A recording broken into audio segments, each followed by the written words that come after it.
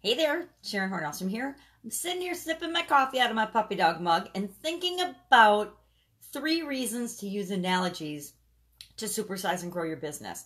Now, you might love analogies, you might hate analogies. I have mixed feelings about them because there's some analogies that we make with respect to our businesses and our lives that I love, and there's other ones that I just don't get. There's some that I think people do a terrific job using, and there's other ones, again, yeah, you lose credibility with people because they know that you haven't had that experience, and so you're making comparisons that you aren't credible in making. And that's just from a personal standpoint. I've experienced that, and I'm like, yeah, I get it, but that story doesn't really work for you. Now, why do you want to use analogies, and why are they so powerful in helping you to supersize and grow your business? I want to share 3 reasons that I use them and why I like them. And then we'll talk about the ones you like and the ones you don't like, because I'd love for people and for you in particular to comment below and let me know, God, I really hate sports analogies.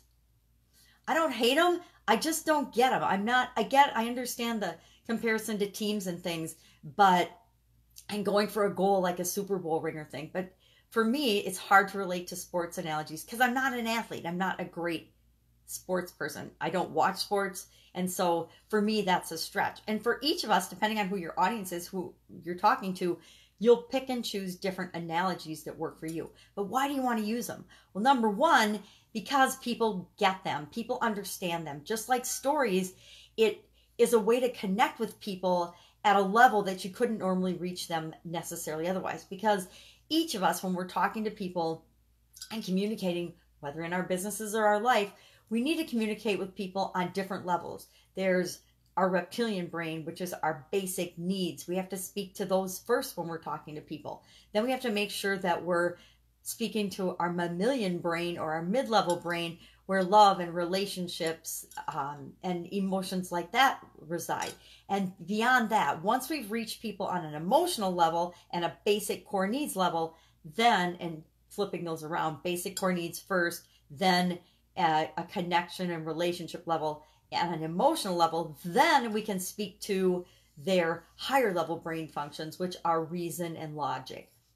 So analogies, just like stories, allow us to tap into and connect with people on all 3 levels of our brain and of our conscious and our subconscious level, and tap into those emotions that are the reason that we do anything and everything. I know we don't like to think that we're rational, and those of us that are nerdy engineer types like to think that we make all of our decisions based on logic and reason, but I challenge you to go back and look at every decision you've ever made in your life.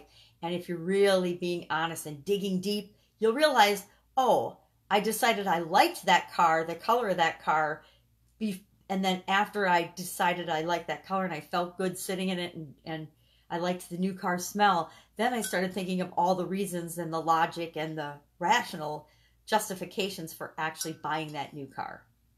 We do that with everything. We do that with every decision that we make. Everything we do is done on an emotional gut instinct level, and then we justify the decisions and the choices that we make with logic and reason. So analogies and stories allow you to tap into and connect with your potential clients or your customers and clients.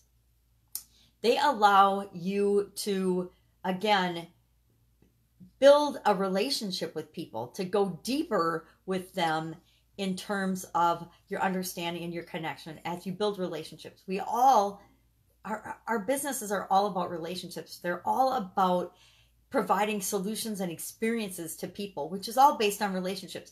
Analogies and stories allow us the opportunity to relate to people and help them to have the epiphanies and the ideas and the opening up of their thought processes in order to even consider what it is and the solution to the problem that they state that they have or that we're trying to help them solve.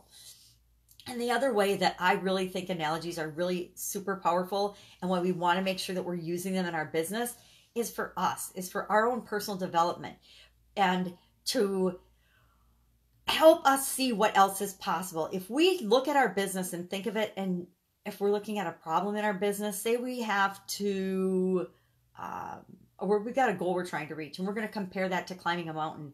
by going through the exercise of comparing what we're trying to do and achieve to climbing a mountain, it helps us to be more creative, to think outside the box, to open up our mind to the different possibilities, the different ways that we could solve problems for ourselves and for our customers and clients. And the better we get at, and the more open we are to seeing more solutions and different solutions for our customers, the better we can serve them.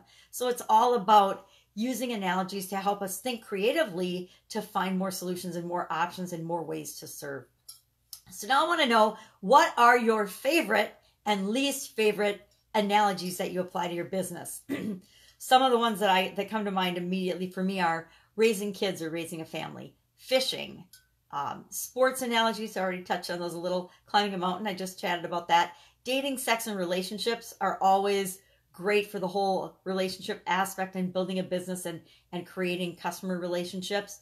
And then the roller coaster ride. Roller coaster rides or visiting a theme park, that's actually one of my favorite ways to creatively think about problems and solutions. So what are yours? Share in the comments below, because this pajama grandma would love to know. And if there's a particular type of analogy you hate, share that too, because I'm curious if people hate the same type ones that I do. All right, go out and make it a fantastic day, and I'll, of course, see you tomorrow.